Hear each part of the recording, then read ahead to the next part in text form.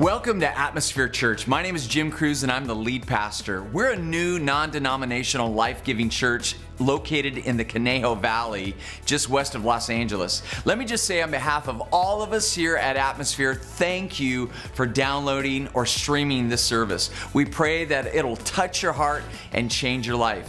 In addition to bringing you today's service, we want to make ourselves available to you in any way we can. Please leave a comment if you need prayer or if you want to speak with one of our leaders in any struggle that you may be facing right now. We will be sure to respond to anything you need in your life. Here at Atmosphere, we believe that we should never forsake the gathering together with other believers. Don't use this recorded service as your church experience. Get involved in the local church to the extent that the people there know you by name. If you live in the Southern California area, we would love to invite you to be a part of our community. For more information about our church, go to our official webpage at atmosphere.church. Finally, there's a lot of man hours that are put behind making services and resources like this available that are meant to help you grow and develop as a disciple of Jesus Christ. So if this service and our other resources bless you, would you consider giving back to Atmosphere Church to support not just these things, but to also support the creation of even more resources for you and really for others who are also desiring to grow in their faith? To make a financial donation, simply click on the link on our site that says donate, and your gift of any amount is greatly appreciated. Remember, when you give to Atmosphere Church, you're actually giving through Atmosphere to change lives in our church, in our city, and literally around the world. We've already prayed for you that today's message would speak directly to your heart and empower you to live the life that God has called you to live. Enjoy the service. Lives are being changed, people are being healed, families are being restored, and I'm so excited what God has done the first year, and I'm even more excited for what God is about to do this year. And I have to tell you, for those of you that are new to our church family, we prayed shortly after we launched as a church. We had a prayer meeting with all of the leaders, and we circled up at the Yamex home, and we just asked God, what is it that you want us to do as a church? There's a reason that you uprooted Tara and I from our Las Vegas church family and you moved us to begin this new church here in Thousand Oaks. God, make it so clear to us what you want to do and how you want to use our new church. And in that prayer meeting, it was so obvious that the presence of God fell on us so powerfully. God spoke and said, love. Love is your mantra, Atmosphere Church. Love is what I want you to do. Love is why I have sent you. I want a church community that knows how to love people really well.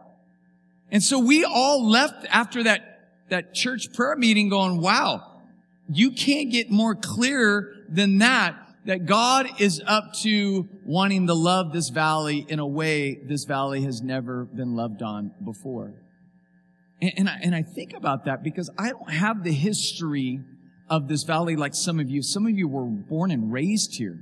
I was born and raised in the desert. In a way, I kind of feel like I'm John the Baptist, like coming in out of they're like, who are you, dude? I dress a little bit nicer than he did. But I look at that and I think, man, what is God up to with Atmosphere Church? And if it's really about love, and it makes sense that God would want to use us to love. And every church ought to be focusing on love. But I just feel like there's this extra little anointing that God has placed over our church to love our community well. And I was reminded about the study that was done by a scientist, a sociologist in the 1940s named Rene Spitz. He established that love is so vital to infants that those deprived of it may perish for want of it.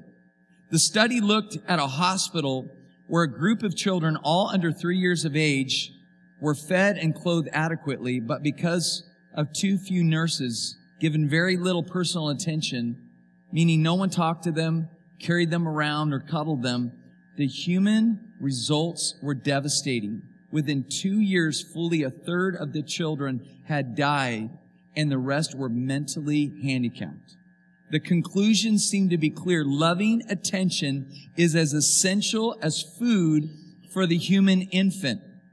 That people need love is considered a basic truth by many scientists and can't do without love. U.S. News and World Report reported that biologists know beyond a shadow of a doubt that love is central to human existence. The capacity for loving emotions is written into our biochemistry. Your felt need to be loved is actually hardwired into you by your Creator. And so it just makes sense that the church that Jesus established, where he went out of his way to talk about love, and it was echoed by other authors of the New Testament, it just makes sense. Like, this ought to be the focus. And so over the next several weeks, we're going to really look at what love is. Because what is love? And so many people have made their own definitions of it, and culture has tried to really kind of define it for us. I mean, think right now. There are more songs written about love than any other subject. Just play a little game with me for a second. Think right now in your head. You can close your eyes. That makes you think harder. All right. But think of a song right now about love. And just get it locked in your head. Okay. On the count of 3, yell it back to me. What song comes to your mind when you think about love? 1, 2, 3, go. All you need is love. Bon Jovi. You give love a bad name.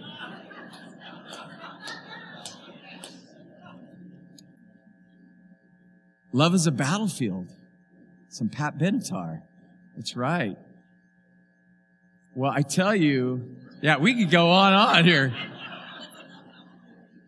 For some reason, when I hear that, I think of this stupid movie called Night at the Roxbury. What is love? Baby, don't hurt me. Don't hurt me no more.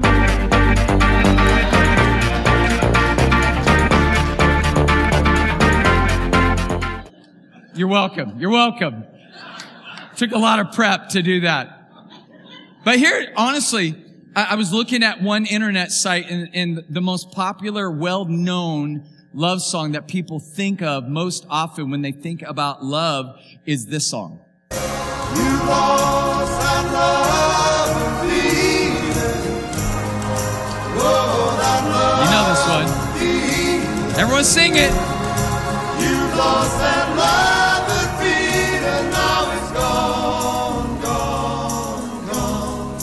Whoa, whoa, whoa. Yeah, come on, you guys are awesome. I just saw somebody look over and go, what kind of church are we at? Is this karaoke night? What the heck? We believe that church should be fun.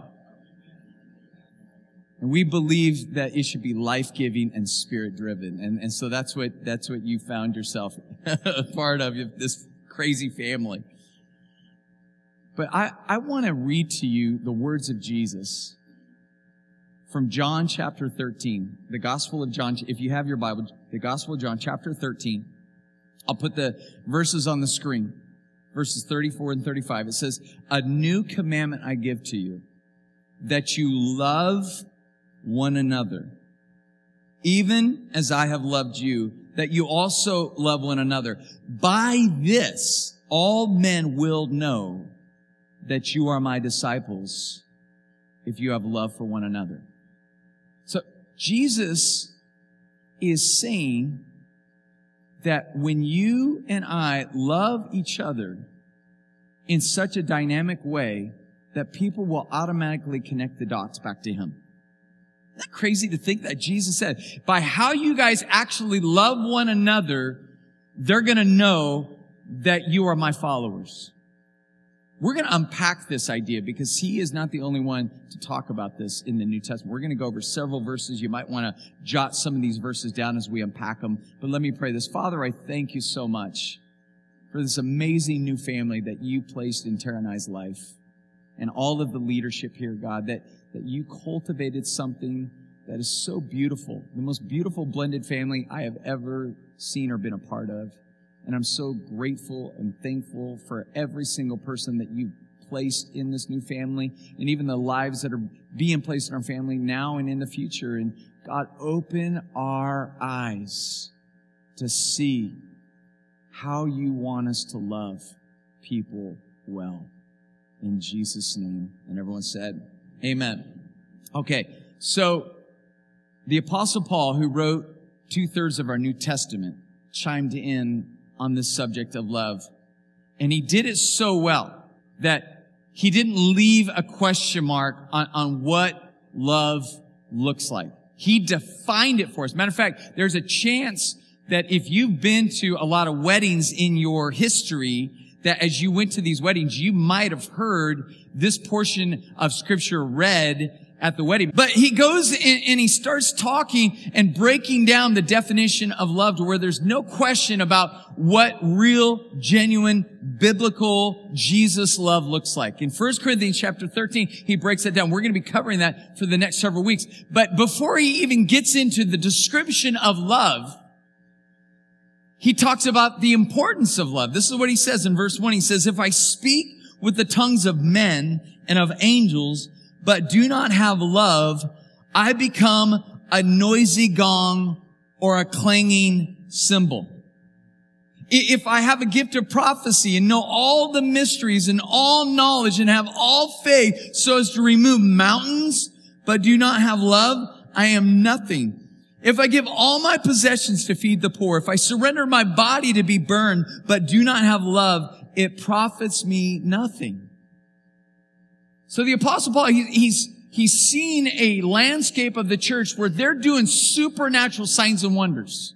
God is giving people languages that they never knew. They were speaking it fluently and people were interpreting it. People had wisdom and knowledge of Scripture that they weren't trained to be able to have. And he's seen all of these supernatural, only heaven can explain things happen. But he says, if you are doing any supernatural things and you are missing the main ingredient of love, it sounds like this. Sorry, Michael, it's your drum set. It just, have you ever talked to somebody and just the vibe that they got to you and you're just like, you know, you talk to them and they talk back and all that's all you hear. They're like, that's the idea. Paul's like, you sound horrible. You're just a big noisy gong. Nobody really wants to hear that. And listen to how it says, it ends in verse 13 of this same chapter. It says, but now faith, hope, love, abide these three, but the greatest of these is love. The most important, essential, quality, ingredient, virtue of your life and my life as a follower of Jesus is summed up with one word, my friends, and that is love. So it's imperative that we get this right. It's imperative that as we step into this new season as a church, we begin not just knowing what love is, but how we can practically apply it to our lives. Listen to how Paul talks about it in Ephesians chapter 5. He says, live a life filled with love, following the example of Christ. So Christ is the way we're supposed to love people. He's showing it. He loved us and offered himself a sacrifice for us, a pleasing aroma to God. He says, when you're living a life filled with love, we call it living the love. When you live this love out, he says, you are living as a fragrant aroma to God. Have you ever walked by somebody that just smelled really nice? You know, have you ever,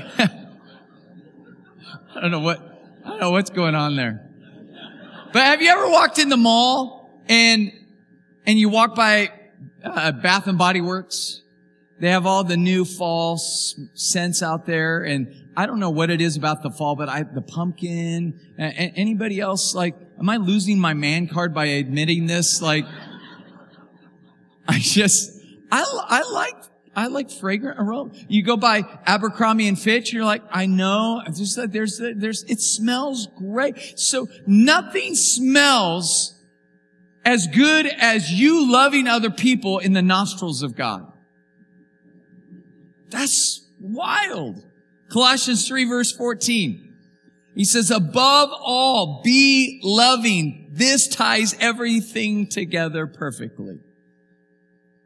There's a lot of things we do in our lives, but when you are actively loving people in the same way that Jesus has loved you, you're tying all things together. In other words, when we're out there loving people, we're helping people connect the dots to what life is all about. And by them connecting the dots with life is all about, we are helping them get connected to the Creator who is love. 1 John chapter 4. John, the beloved, he wrote a lot of letters. Matter of fact, in our Bible readings, we're going through the book of 1 John right now. And he would talk about love more than any other subject. He just wrote a lot of things down about love, but he wasn't always like this. There was a transformation that took place in his life that cultivated him being this spokesman for love. He was this hardline fisherman guy. At one point, him and his brother were like, these guys weren't in compliance with Jesus, and they were like over there going, hey, let's just pray fire out of heaven so they're devoured in God's name. And Jesus is like, nah, that's not my style, man. Like, you guys back off a little bit. This is how we approach people that are our enemies. We love them. This is a whole new mindset that Jesus was introducing to his disciples. But John caught it. Not just in the fact that Jesus died for his sins, but that he resurrected and that the Spirit of Jesus began living in John. And the inflow of God became the outflow of John. That as he received the love of God inside, it just naturally became part of who he was. It just flowed out of him. And so he writes this in 1 John chapter 4. He said, beloved, let us love one another. For love is from God. And everyone who loves is born of God and knows God. The one who does not love does not know God, for God is love. By this, the love of God was manifested in us, that God has sent his only begotten Son into the world so that we might live through him. In this is love, not that we loved God, but that he loved us and sent his Son to be the propitiation for our sins. Beloved, if God so loved us, we also ought to love one another. No one has seen God at any time. If we love one another, God abides in us, and his love is perfected in us. So John is saying, God is love. And when you start manifesting that love by loving other people, you make the invisible God visible. Think about that for a second. How many times have you heard somebody argue like, how do you believe in God? You can't see him. And John's saying, when we love effectively, then people are seeing God through our love that we have for other people. That is just mind-blowing. But this resonates with me. I have met people, they've been my friends, they've been a part of our other church communities that have clinically been dead. In other words, medically, they were flatlined. Their heart stopped, and yet they came back to life with stories of experiencing real experiences while they were flatlined. And these three individuals that I know personally and sat down with me and told me their stories all had a common story. Their experience was all slightly different, but they had a common denominator with their experience. All of them went what they believed was heaven. And they were in heaven and they could feel the presence of God. And the presence of God was full of light. But they said the one thing that stood out to them more than any other thing that they experienced being flatlined was the feeling of love. They said, Pastor Jim, we have never in our life experienced that feeling of love like we felt when we were in the presence of God or wherever we were in heaven in the space while they were clinically dead. This lines up with the Bible.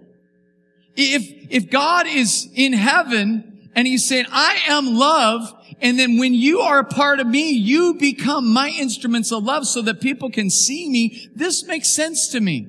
But what's so frustrating to me as a pastor is not only have we distorted love, we have actually distorted God.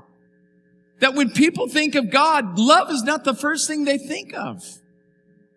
They think of all kinds of things when they think of God. And some people are so adamant about their images of God that you got to be careful, because the image that you've created of God becomes the person that you are, because you become like the God that you worship. And so if the image of God is anything but love, you will naturally be migrating towards these ideas of God that aren't necessarily who God is. God judges, absolutely, but God says, hey, when you're loving, you are representing me better than in any other kind of space that you could be in. That is so powerful and important for us to get our arms around, that God is love, and we've got to get this down. We've got to figure this out and what this looks like, practically speaking. It goes back to Bon Jovi. You give love a bad name. That's good. Because how many of you have ever talked to an unchurched friend, a non-believing friend, and talked to them about God? And they came back with answers like, I don't want to go to church, man. There's people there that are hypocrites, judgmental, self-righteous. See, I've had conversations with people that are not churched. When I ask them to describe what they believe a Christian is, I've pretty much gotten a lot of answers, but I've never got the answer of they're a group of people that love people better than any other people on the planet. And when I read the Bible, when people think of followers of Jesus, they ought to be vocalizing that in these conversations. Like, man, I've never been to church, but I tell you what, man, the people that I know that are into Jesus are the most loving people I know on this planet. That ought to be what people say about it. Matter of fact, in the early church, this is what really created and cultivated such fast growth with this new movement of Jesus. It says, in this book I was reading, it says, many historians believe that central to the rise of Christianity was the simple fact that Christians generously loved each other and their neighbors. They point out that in the ancient world, mercy was widely seen as a character defect that ran counter to justice. Justice demanded people get what they deserved and what was seen as appropriate, where mercy extended grace, love, and kindness to people who had done nothing to deserve it. Yet the Christians valued mercy. Christian communities became places where people tended to live longer and healthier lives. For when they suffered sickness, poverty, or mishap, they had brothers and sisters in Christ who provided for their need. And Christians extended love way beyond the boundaries of family and congregations to their even pagan neighbors. In 251 AD, for example, a great plague struck the Greco-Roman world, and memories were revived of a plague a century earlier in which more than a third of the population died. Fear was everywhere. Those who could afford it fled to the countryside. Those who could not remained in the cities. When they went to the temples, they found them empty, the priests having fled. The streets were filled with those who had become infected. Their families left with no option but to push them out the door. Christian communities, however, took an entirely different approach. They saw it as their responsibility to love the sick and dying, so they took them into their homes and nursed them. This action meant that many people recovered who otherwise would have died. Historians suggest that elementary nursing could have reduced the mortality rate by as much as 2/3, but it also cost a number of Christian caretakers their very own lives. It was love that was the catalyst to spread the gospel around the world. And I believe this is the same catalyst. If we want Jesus to become great again, I know that sounds weird, all right? Because we have another hat that says something else. But if we want Jesus to be great again, it's found in loving people well. Let's define it according to how Jesus demonstrated it for us. Write these down. Number one, love is generous. What you see in the life of Jesus is a love that is generous. John 3:16, the most famous Bible verse in our Bibles, and people that haven't even ever been to church know this one. For God so loved the world that He gave. that there's a generosity attached to this kind of love. That you can give without loving, but let me tell you, biblical love, you can't love without giving.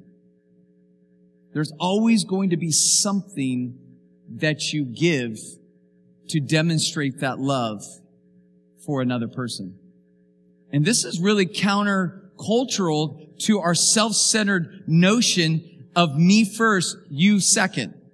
Because now you're asking this relationship to go another level, that I'm supposed to give up something that can make my life easier and better for the sake of somebody else. And Jesus would say, that's exactly how I loved you. I gave everything so that you could be made right with God. So be willing to give everything so that other people can be connected to God just like you are. Wow, that's crazy love. And we could do this practically. It's not, you don't need a theology degree to love like this. Everybody can do this. And we have moments and situations every single day of our practical lives to demonstrate this. We did something years ago that a lot of people found to be super outrageous, but it was just fun for me. And I was like thinking about people in the drive-thru that go and get their food like I do. And one day I just had this thought, what if I paid for somebody behind me and blessed them and then gave them a card and invited them to church, or and just told them that this is just a way to show God's love in a practical way. Enjoy your double animal style on me. All right. Just, if I could talk In-N-Out burger language with you, it's like so simple. And so I threw this out as a challenge to the church, and they took it and they ran with it. And pretty soon we started hearing crazy stories about how the drive-through generosity ministry was changing lives. Like one day, a lady went to a Starbucks and somebody in front of her paid for her latte and gave her a card. And she was just so overwhelmed that somebody would pay for her coffee. And she didn't need somebody to pay for coffee, but she was like, I've got to go meet this group of people that would just randomly pay for a stranger's coffee. So she came to church the next week. The message was exactly what she needed to hear and exactly what she was going through. And she made a decision to become a follower of Jesus at that service. And she wrote us an email afterwards and said, if it wasn't for your crazy church and the lady buying my latte in front of me, I may have never stepped foot into this building. And God used this service to change my life forever. Thank you to whoever this person was that bought me my free latte. Who knew that a latte from Starbucks could change somebody's life for eternity? Crazy. I had another story of a lady, a single mom, that was at a Taco Bell. And she was there with their son, and they had scrounged some change together, and they were going to go buy themselves some lunch at Taco Bell.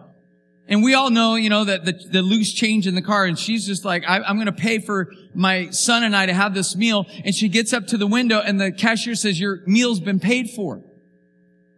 And she said, you're kidding me. And immediately she starts weeping, because the person in front of her had no idea that she was a struggling single mom that was barely able to get enough change to feed her and her son a lunch from Taco Bell. And it changed this woman's life. She was so moved by it. She emailed the church and said, I'm telling you that you guys are changing lives, even if it's just as simple as buying us a couple tacos. Keep encouraging your people to do this, because I felt so loved in that moment, more loved than I've ever felt in my life, by some free Taco Bell lunch. I'm telling you, it's not that difficult. Somebody in this church last week was at a restaurant and got the nudge to pay for somebody else's food at another table. And they paid for this person's food, and the waitress came over and was like, you sure it's that person? And they said, yeah. And the waitress was another waitress that was helping her, said, why that person? They were super rude to me. But they went over there and they said, hey, your meal's been paid for. This generous person wanted to take care of your meal. And the lady began crying and weeping. See, there's a reason there's some people that are grumpy in this world. It may have nothing to do with you. It may have something to do with what they've been through. And your act of generosity could change the trajectory of not just their day, but their entire life. Come on, somebody. Just by being generous the way that Jesus has been generous towards us. I have some cards. If you want to take me up on this challenge, I'd love me some more emails. Do you know a lady was in our church service, the first service, and she said, Pastor Jim, this is crazy you talked about this. She goes, this week I was at Starbucks and somebody paid for my drink and they gave me an invite card to Atmosphere Church. I go, what? I haven't even talked about this yet. It's already happening. But love some people generously. Take somebody out to lunch. Buy somebody's food in the drive-thru. Just do something outrageous to where people won't even know how to think about it. And number 2 is love is sacrificial. Love is sacrificial. It's not only just being generous. It's about putting somebody else's needs before your own. 1 John 3:16. I call this the other 3:16. And that is, we know what real love is because Jesus gave up his life for us. So we also ought to give up our lives for our brothers and sisters. There's something about putting other people's needs before your own that is so beautiful. And let me just say, we all have needs in here. And if you're married in here, you know you live this out daily, that you have a choice, an option. I have needs, my spouse has needs, and if I put my needs before my spouse's needs, it's probably going to spell relational conflict. But it's so beautiful. When you go out of your way to put your spouse's needs before your own needs, it just makes everything more cohesive in the relationship. That goes not just for marriage, that goes for every relationship in our life. When you give yourself and put the other person's needs before your own, you completely upgrade the relationship that you have with somebody else. That's a word for some relationships in this room today. How do you upgrade that relationship? How do you make it sweeter? How do you make it better? You breathe the love of God into that relationship, and the love of God looks like you putting their needs before your own. Every day I have to practice this with my wife, and I have a lot of needs, and I'm like, I'll take care of Tara's needs when she takes care of mine. Do you think that goes well for me? No. No, it does not. She says, Tara, don't play that way. But let me tell you something about my wife. She takes good care of me. I'll just leave it there and get some points right now.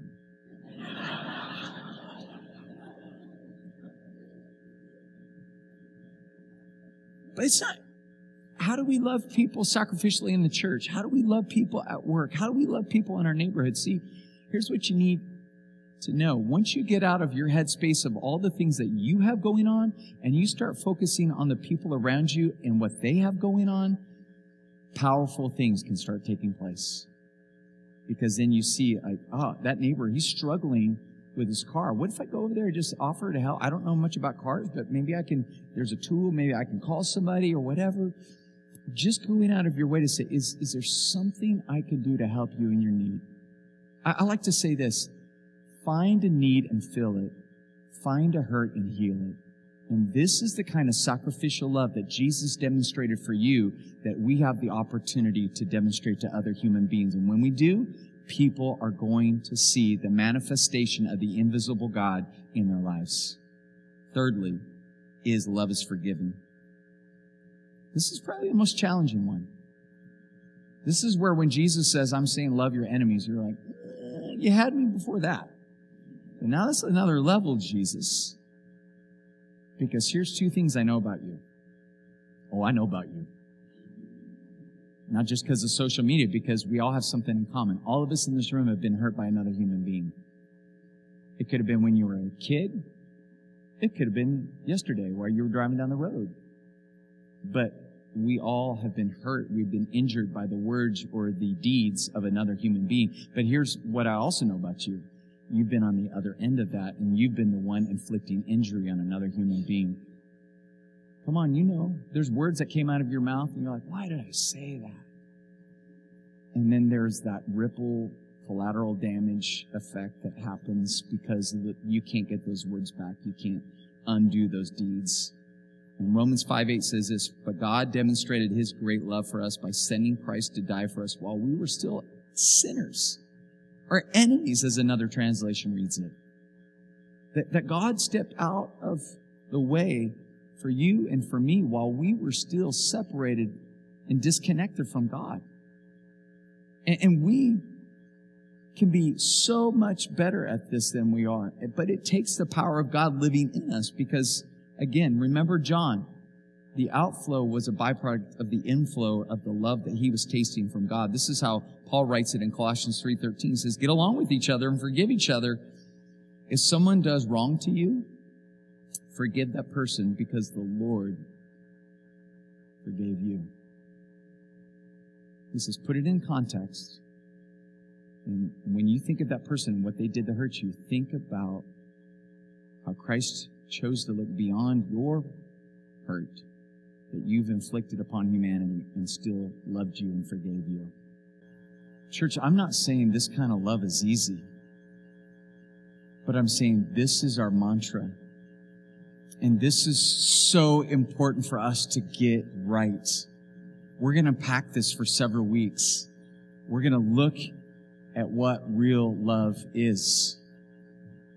You know, a few years ago, it's been a few decades ago, there was a scandal involving then President Bill Clinton and a young intern named Monica Lewinsky. And when the scandal took place, Billy Graham had a meeting with Bill Clinton. And the church at the time was coming undone that Billy Graham would be caught in the same meeting space as Bill Clinton.